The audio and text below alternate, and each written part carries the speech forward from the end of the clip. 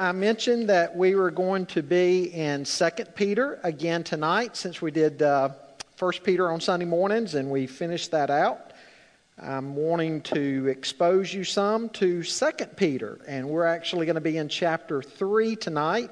May finish out 2 Peter tonight. We may be in it again next week, but as I've indicated to you, just be reading up on Nehemiah, because we're going to be jumping into Nehemiah soon and doing a study through that book. And that will line up nicely with the study that we just got done with on Malachi, because they're both from the same period of time. But tonight I want to talk about the subject matter like a thief in the night. 2 Peter chapter 3, verse 1, he says, "This is now the second letter that I am writing to you, beloved. In both of them, I am stirring up your sincere mind by way of reminder that you should remember the predictions of the holy prophets and the commandments of the Lord and Savior through your apostles. Knowing this, first of all, that scoffers will come in the last days with scoffing, following their own sinful desires. They will say, 'Where's the promise of his coming?' For ever since the fathers fell asleep, all things are continuing as they were from the beginning of creation. For they deliberately overlook this fact, that the heavens existed long ago, and the earth was formed out of water and through water by the word of God, and that by means of these the world that then existed was deluged with water and perished.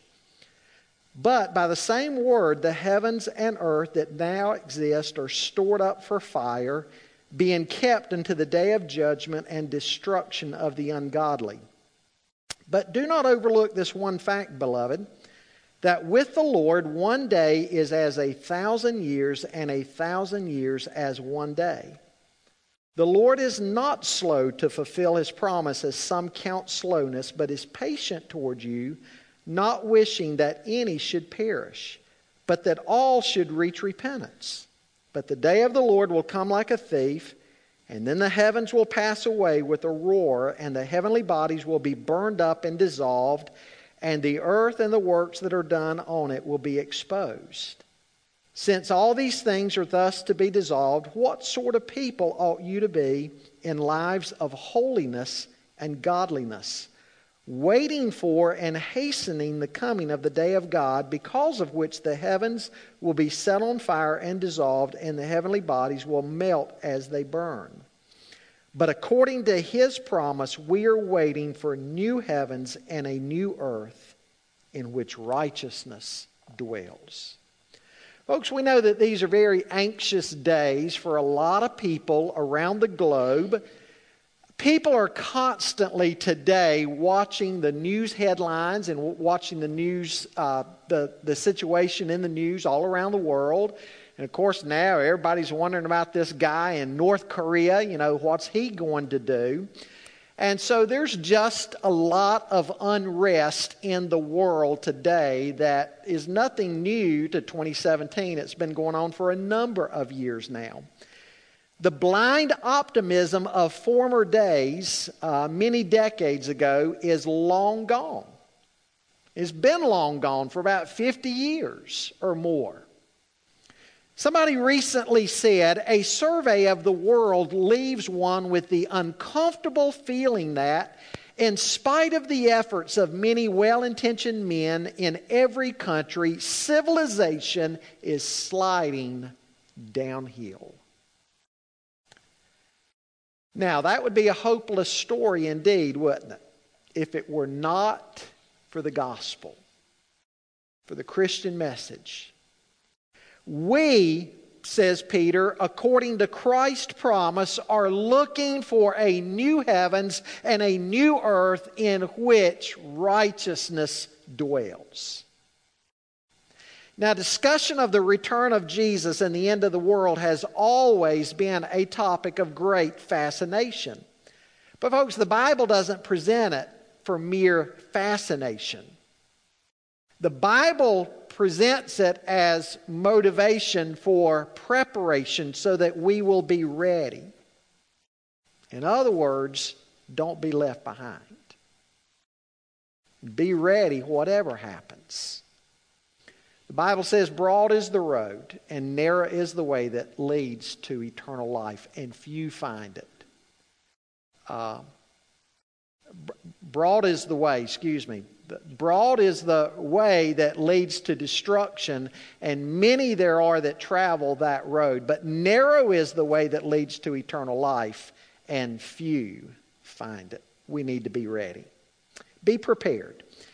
And that's what Peter is talking about here. First of all, if you're taking notes tonight, we need to recognize present dangers. Recognize present dangers.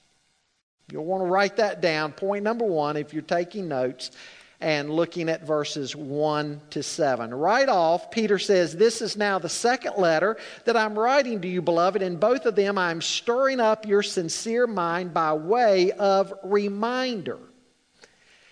Now, Peter had experienced a failure in his own life before Pentecost because he did not remember the word of the Lord. And so when he told them to be mindful and remember, I'm sure these words had a very special significance for him. He wants his readers to give very special attention to what he's about to say. And so he says, I want you to think about these words.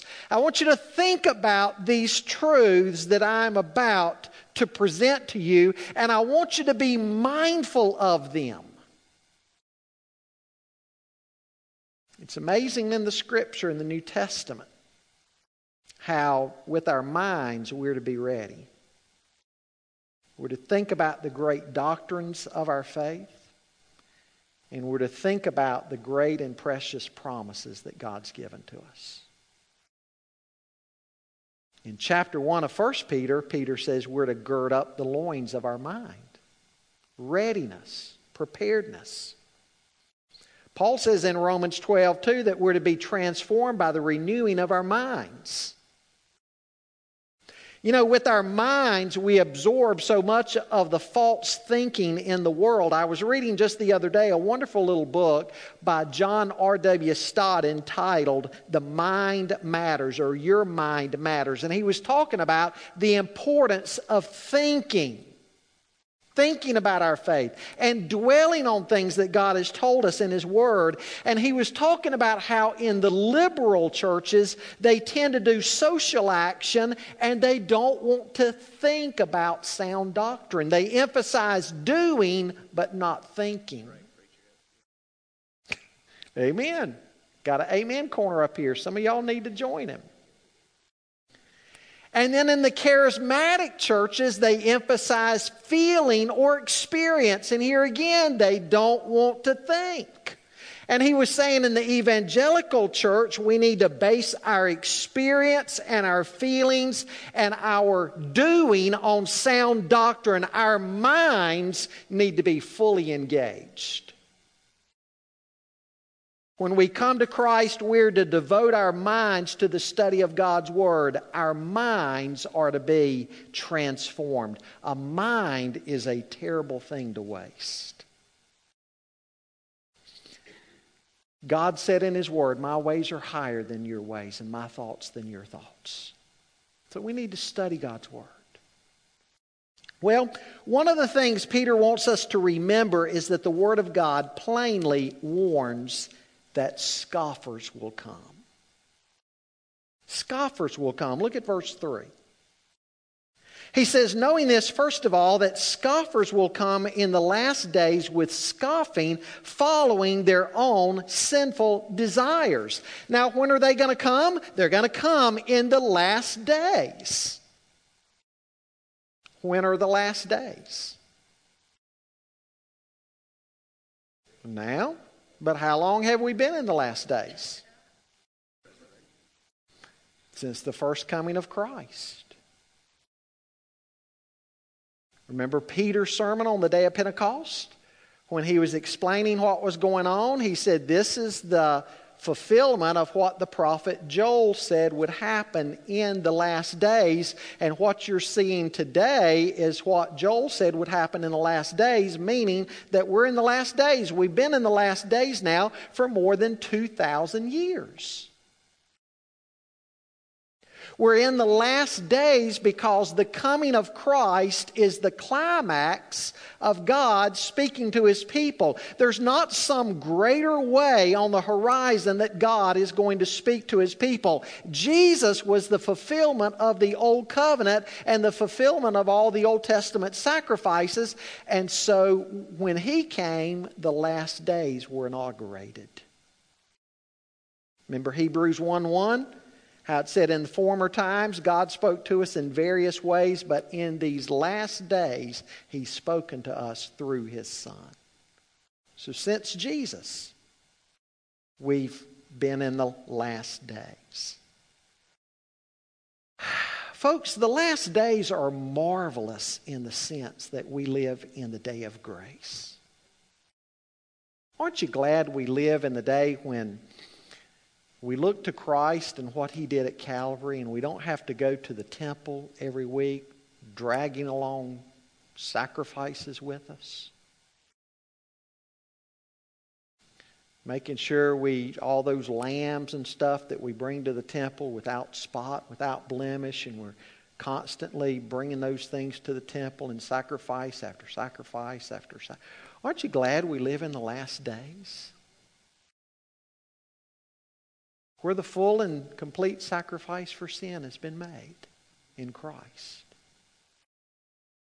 But while these are marvelous days, the last days are also dangerous days.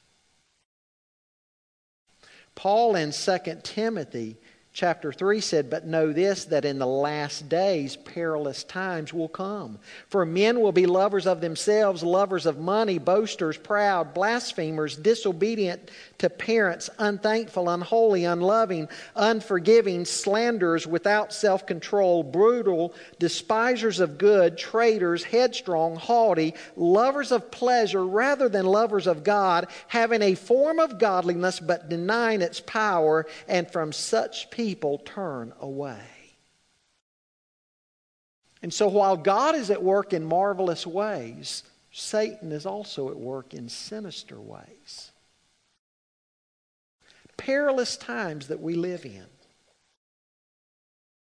Folks, it's important to see that the final chapter of human history is now being written. Soon, Jesus Christ is going to return for His bride. Might be tonight. Jesus said, no man knows the hour. We can see signs, but we don't know when. It's foolish to try to set dates. But again, the emphasis is on simply being ready. When He returns, not only will the earth and the heavens be eventually destroyed, but Peter says here, He's going to recreate everything, the whole universe, both the heavens and the earth. And the new heavens and the new earth will be the home of those who have followed Jesus Christ. Now, being the last days, what are we going to do about it? Are we going to attach ourselves to the world that is passing away and be destroyed with it? Or are we going to attach ourselves to Jesus Christ and enter into the glory of the new heavens and the new earth? We've got a tremendous Christian hope. There's a better place coming for the saints of God, a place of glory, a place void of sin and the consequences of sin. But in the meantime, what does Peter say here? Peter says you and I will have to come up against scoffers. Who are they? Well, we meet them every day. We hear their voices every day in modern society. They're scoffers who deny the only Savior, Jesus Christ. They are people who don't believe the gospel. In verse 3, Peter says they don't believe because they want to walk how? They want to walk according to their sinful desires or their lust. It's not they can't believe, they don't want to believe. They love sin too much. To believe would demand change, and they're not willing to do that. And so they scoff at the Christian message, and they scoff at our Christian hope.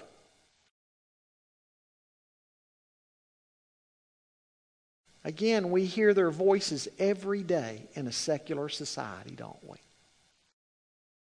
Scoffers.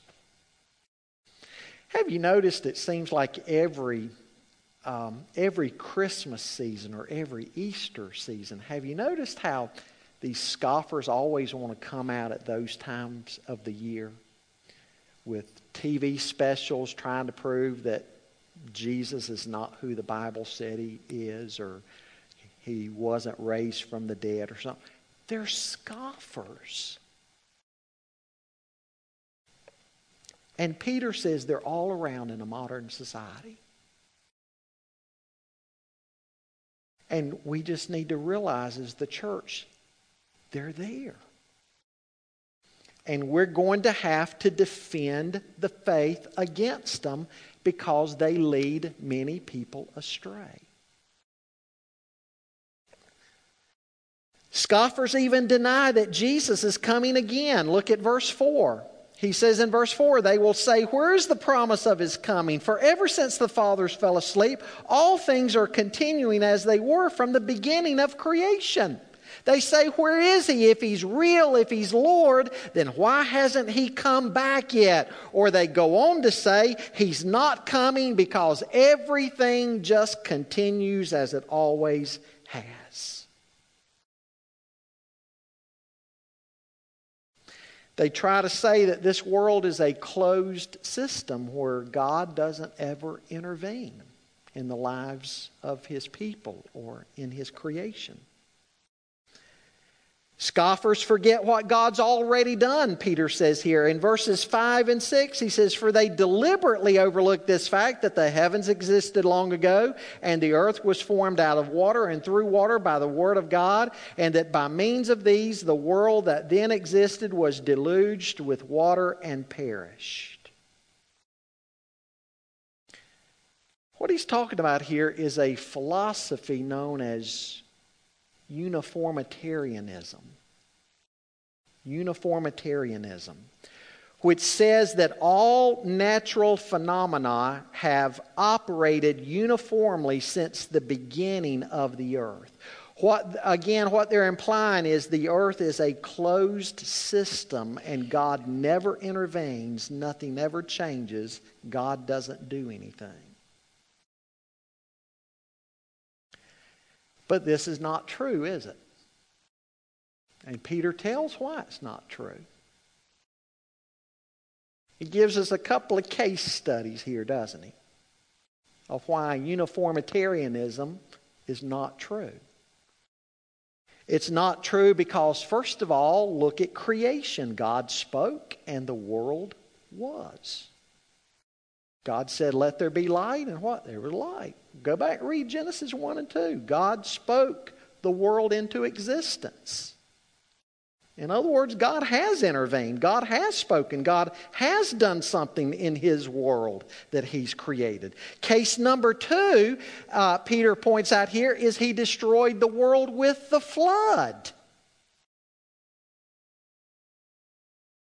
That was certainly an intervention of God, wasn't it? Now, Peter could have mentioned other things the way Jude did. Jude went on to even add to this list. Jude mentions the destruction of Sodom and Gomorrah. He could also have cited how God broke into history in the incarnation, the greatest way of all. But whatever examples Peter could have cited, it would not matter to these scoffers, because these scoffers are determined that whatever the biblical account says, they're not going to believe it.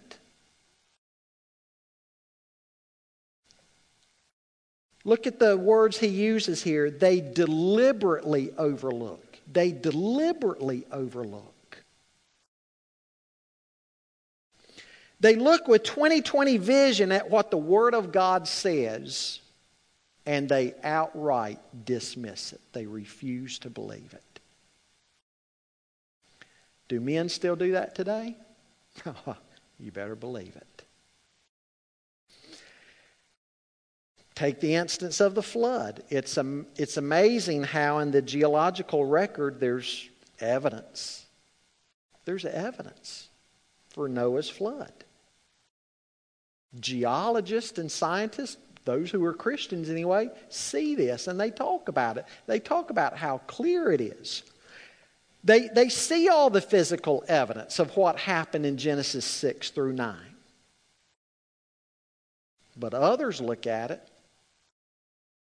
just outright deny it or try to explain it away.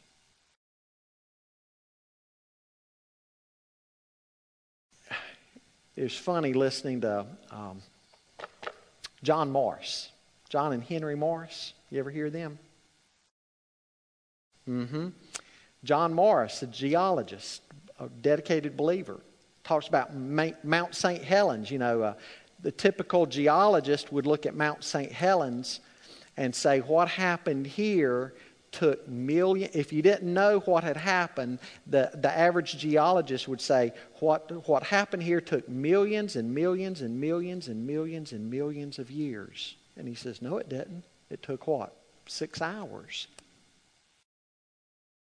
Right? Seriously.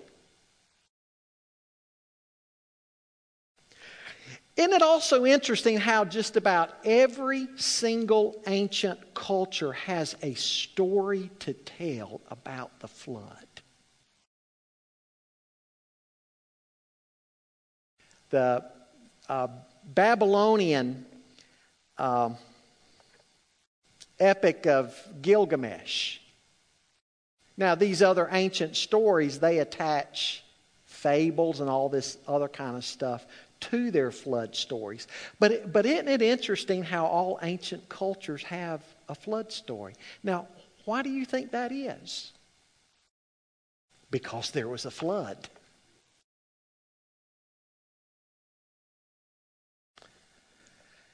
But again, the scoffers scoff because they want to live in their own sinful desires and lust. Exactly. They want to do what they want to do, and they don't want to face up to the fact of a sovereign God that man is accountable to. They want to be free of all restraint, and so they willfully choose to ignore all of the evidence and the Word of God itself. But Peter says God has judged and destroyed this world before, and Peter is saying that is evidence that God will do it again. If God has done it before, God will do it again. Secondly, Peter wants us to understand present preservation. Understand present preservation. Verse 7. He says, but by the same word, the heavens and earth that now exist are stored up for fire, being kept unto the day of judgment and destruction of the ungodly. This earth is only preserved now by God's word and God's will. Back 5 or 6 decades ago, people were scared that somebody was going to push a button and blow up the world. There were all these movies about the Russians, right? And they had this red button, and the Americans had everybody had a red button. Somebody was going to push a button and blow up the world. In other words, the future of this world, they were saying, is in man's hands. Folks, it's not in man's hands. God holds the future, not man. If men bring the world to an end, it's only because men are simply acting as vessels of God in the hands of a sovereign God. I think of Judas. Jesus said to his disciples, "You've not chosen me, but I've chosen you, and yet one of you is a devil." Folks, men are not directing the course of human history. God is. History is His story. Now, does this mean that men are not accountable? No. What it means is that God takes the unbelief of men that they themselves are accountable for, and He's able to even use their unbelief for His purposes. He's able to channel to use their deeds for His purposes. They're still responsible because their unbelief. The sovereignty of God is intended to be one of the most comforting doctrines in the Scripture. He is the God who is able to work out Romans 8:28, where Paul says, "We know that all things work together for the good of those who love God, those who are called according to His purpose." Now, I love the NAS translation of Romans 8:28. The NAS says, "And we know that God causes all things to work together for good to those who love God, to those who are called according to His purpose." God is able to take even the devil's sword and to cut the devil's head off with His own sword. Right? Think about Calvary. Don't you know Satan and the demons were rejoicing when Jesus breathed His last and He died? But then they discovered Jesus' death at Calvary was actually God's plan for man's redemption. Satan might have just thought he was putting the Son of God to death. That Satan was inspiring wicked men to do this, but it was God's plan. I think of Joseph too, being sold into slavery and ended up in prison in Egypt. But in prison, God used Joseph in the interpretation of dreams, and he became the prime minister of Egypt. And he ended up telling his brothers, "Don't be afraid, because what you meant for evil, God meant for good."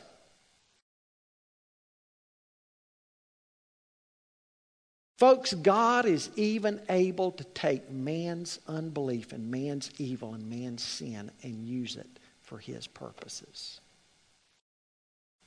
The point is that all that is going on in the world is not out of God's hands. God is not some pathetic deity sitting on some little miserable throne in heaven saying, "Oh dear, what am I going to do? Look at what man's doing. How am I going to clean this up? What am I going to do?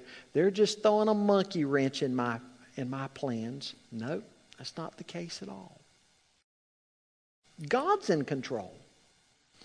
And He's not surrendered the reins of the universe one bit. The whole point is we need to understand the world right now is preserved. It's not yet destroyed because God hasn't yet decreed for it to be destroyed. Now, before God decrees it, all the wars on the face of the earth will not spell the end. But once God decrees it, all the peace on earth can't prevent it from coming to pass. Third thing Peter wants us to realize: be assured of God's timing. Be assured of God's timing. He says, "But do not overlook this one fact, beloved, that with the Lord 1 day is as 1,000 years, and 1,000 years is 1 day. The Lord is not slow to fulfill His promises, some count slowness, but is patient toward you, not wishing that any should perish, but that all should reach repentance." What's he point out there in verse 8? God's timing is different than man's timing, isn't it? A day is as 1,000 years, and 1,000 years as a day. In other words, if you're eternal the way God is, what's time? I mean, what's 1,000 years here or there to God? What's 10,000 years here or there to God? God's eternal. From eternity past to eternity future. I mean, that blows your mind when you think of eternity, doesn't it? There's never been a time that God was not. Go back 1 trillion years, He's still there. Another trillion, still there. Keep going further and further and further. He's still there. Never been a time that He wasn't. What's 1,000 years to God?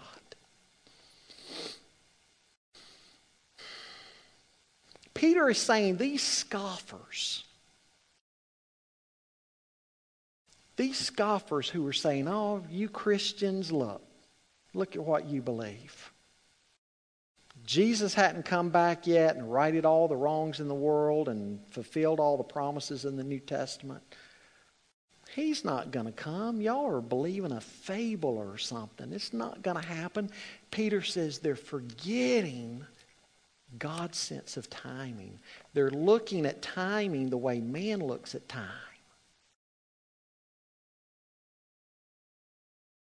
God's eternal. God is not slack. Verse 9. He's not a procrastinator.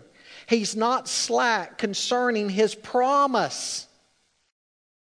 What's His promise? The promise of the deliverance of the righteous and the destruction of the wicked.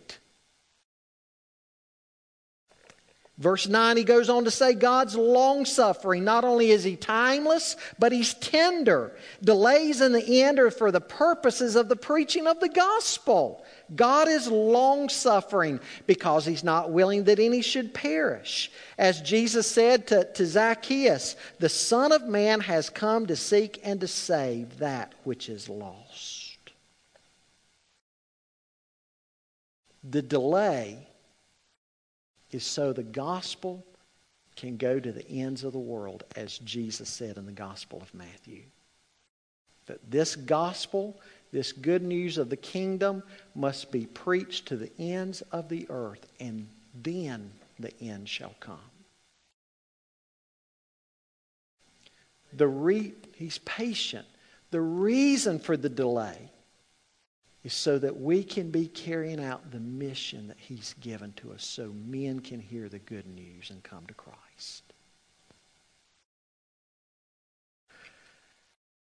Fourthly, be ready for coming destruction and recreation. Be ready for coming destruction and recreation. He says in verse 10, but the day of the Lord will come like a thief, and then the heavens will pass away with a roar, and the heavenly bodies will be burned up and dissolved, and the earth and works that are done on it will be exposed. The end is coming, Peter says. Make no mistake about it. Now, as long as we're here, of course, we're to work for the betterment of the world. We're to be, Jesus said, you're the salt of the earth and you're the light of the world. We're not to say, well, if the world's coming to an end and all that, and we just don't care about anything. No. God's left us here for a purpose. But our hope is elsewhere. Look at what he says in verse 13. He says, nevertheless, we, according to His promise, look for new heavens and a new earth in which righteousness dwells. In verse 10, he assures us that the day of the Lord is going to come as a thief in the night. It'll be sudden. All of a sudden, people will be caught by surprise. What did Jesus say? Two would be grinding at the mill, one taking, one left. Two working in the field, one taking, one left. Jesus said if a man knows what time a burglar is going to come break in his house, he stays awake and he's waiting on him. But we don't know. His coming's going to be like a thief in the night. And in verse 10, he points out it'll be a day of total destruction. There will be a total destruction of the earth as we know it. Revelation 21, after this happens, John says, and I saw a new heaven and a new earth, for the first heaven and the first earth had passed away. Folks, just as God spoke the world into existence, He's going to speak it out of existence. Man's hand on a button isn't going to wipe out the earth. God's Word is what's going to wipe it out.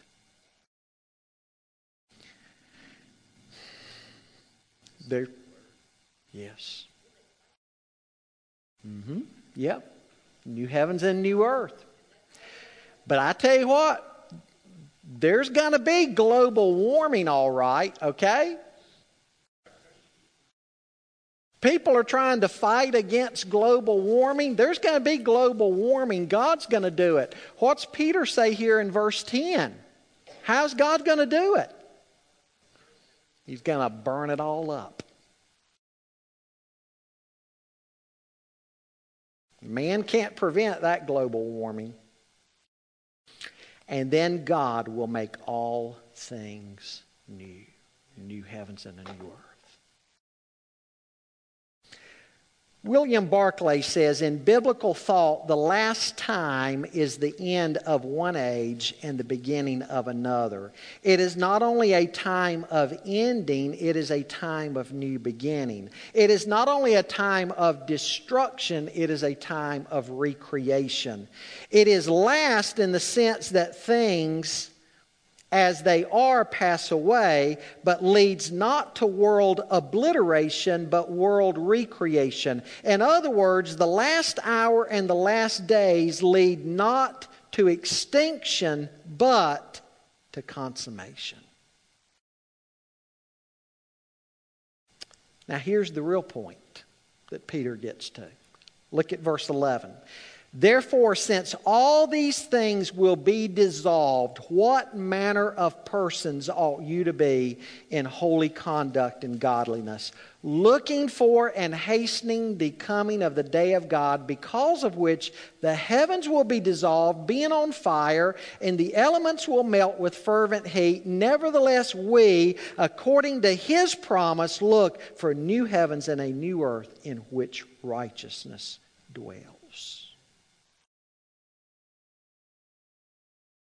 So let me start to wrap this up.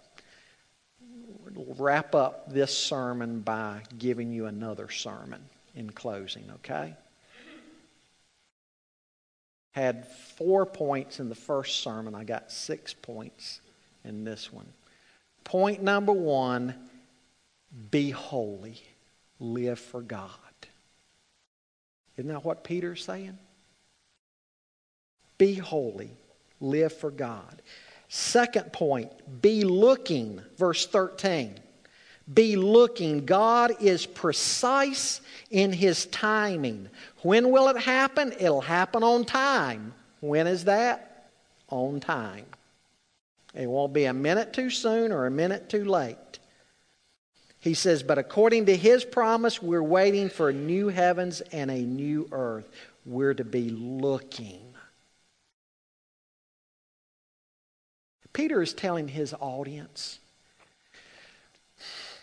these scoffers who want to attack the church and they want to make fun of Christians and they want to try to slice up the Bible and throw half of it away and all that.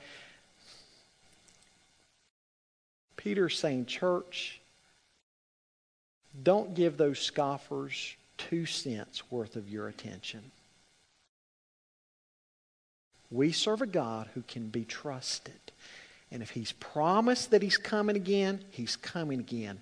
If He's promised that He's making all things new, He's going to make all things new. If He's promised that you're going to enjoy the consummation of your salvation is going to be consummated one day. And you're going to see Jesus. You can be like Him because we will see Him as He is. As John says in 1 John. You're going to have that glorified body just like His. So he says, be looking for that.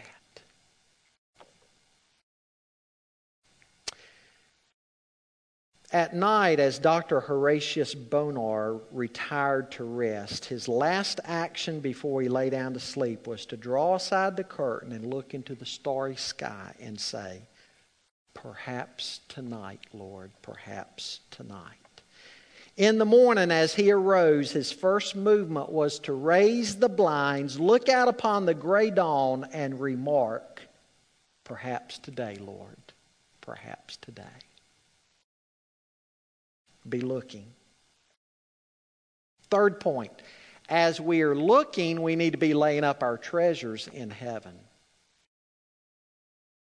Treasures on earth won't last. What's going to happen to this earth and everything in it? It's going to be burned up. If all your treasures are here on earth, guess what? You won't have any treasures. That's why Jesus said we're to lay up our treasures in heaven where moth and rust don't destroy and where thieves can't break in and steal. Where's your treasure? Number 4, hasten the day. Hasten the day. Now that's an interesting phrase in verse 12. Waiting for and hastening the coming of the day of God. That's an interesting statement because in God's sovereignty, it's in God's hand and He knows precisely the moment. And at the same time, He seems to be saying that through the carrying out of the Great Commission, perhaps it can be quickened. The time of its arrival can be quickened. He says we're to live in such a way to hasten the day. Fifthly, be stable. Let's read on in verses 17 to 18.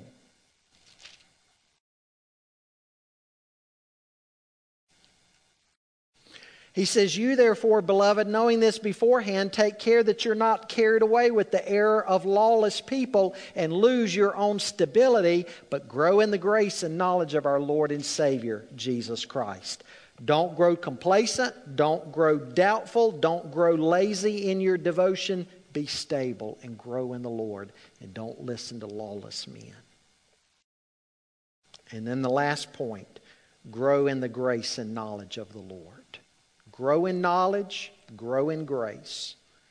Put the knowledge to work, live the truth. Grow and be prepared so that whether it's tonight or 100 years from now, you and I will be able to hear the words, well done, good and faithful servant.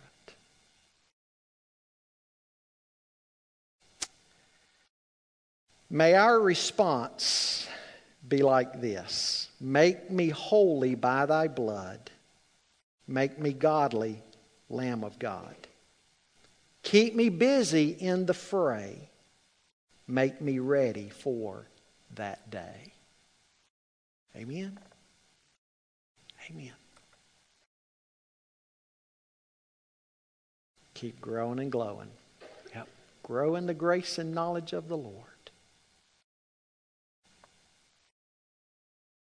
A wonderful passage of hope that Peter gives to believers.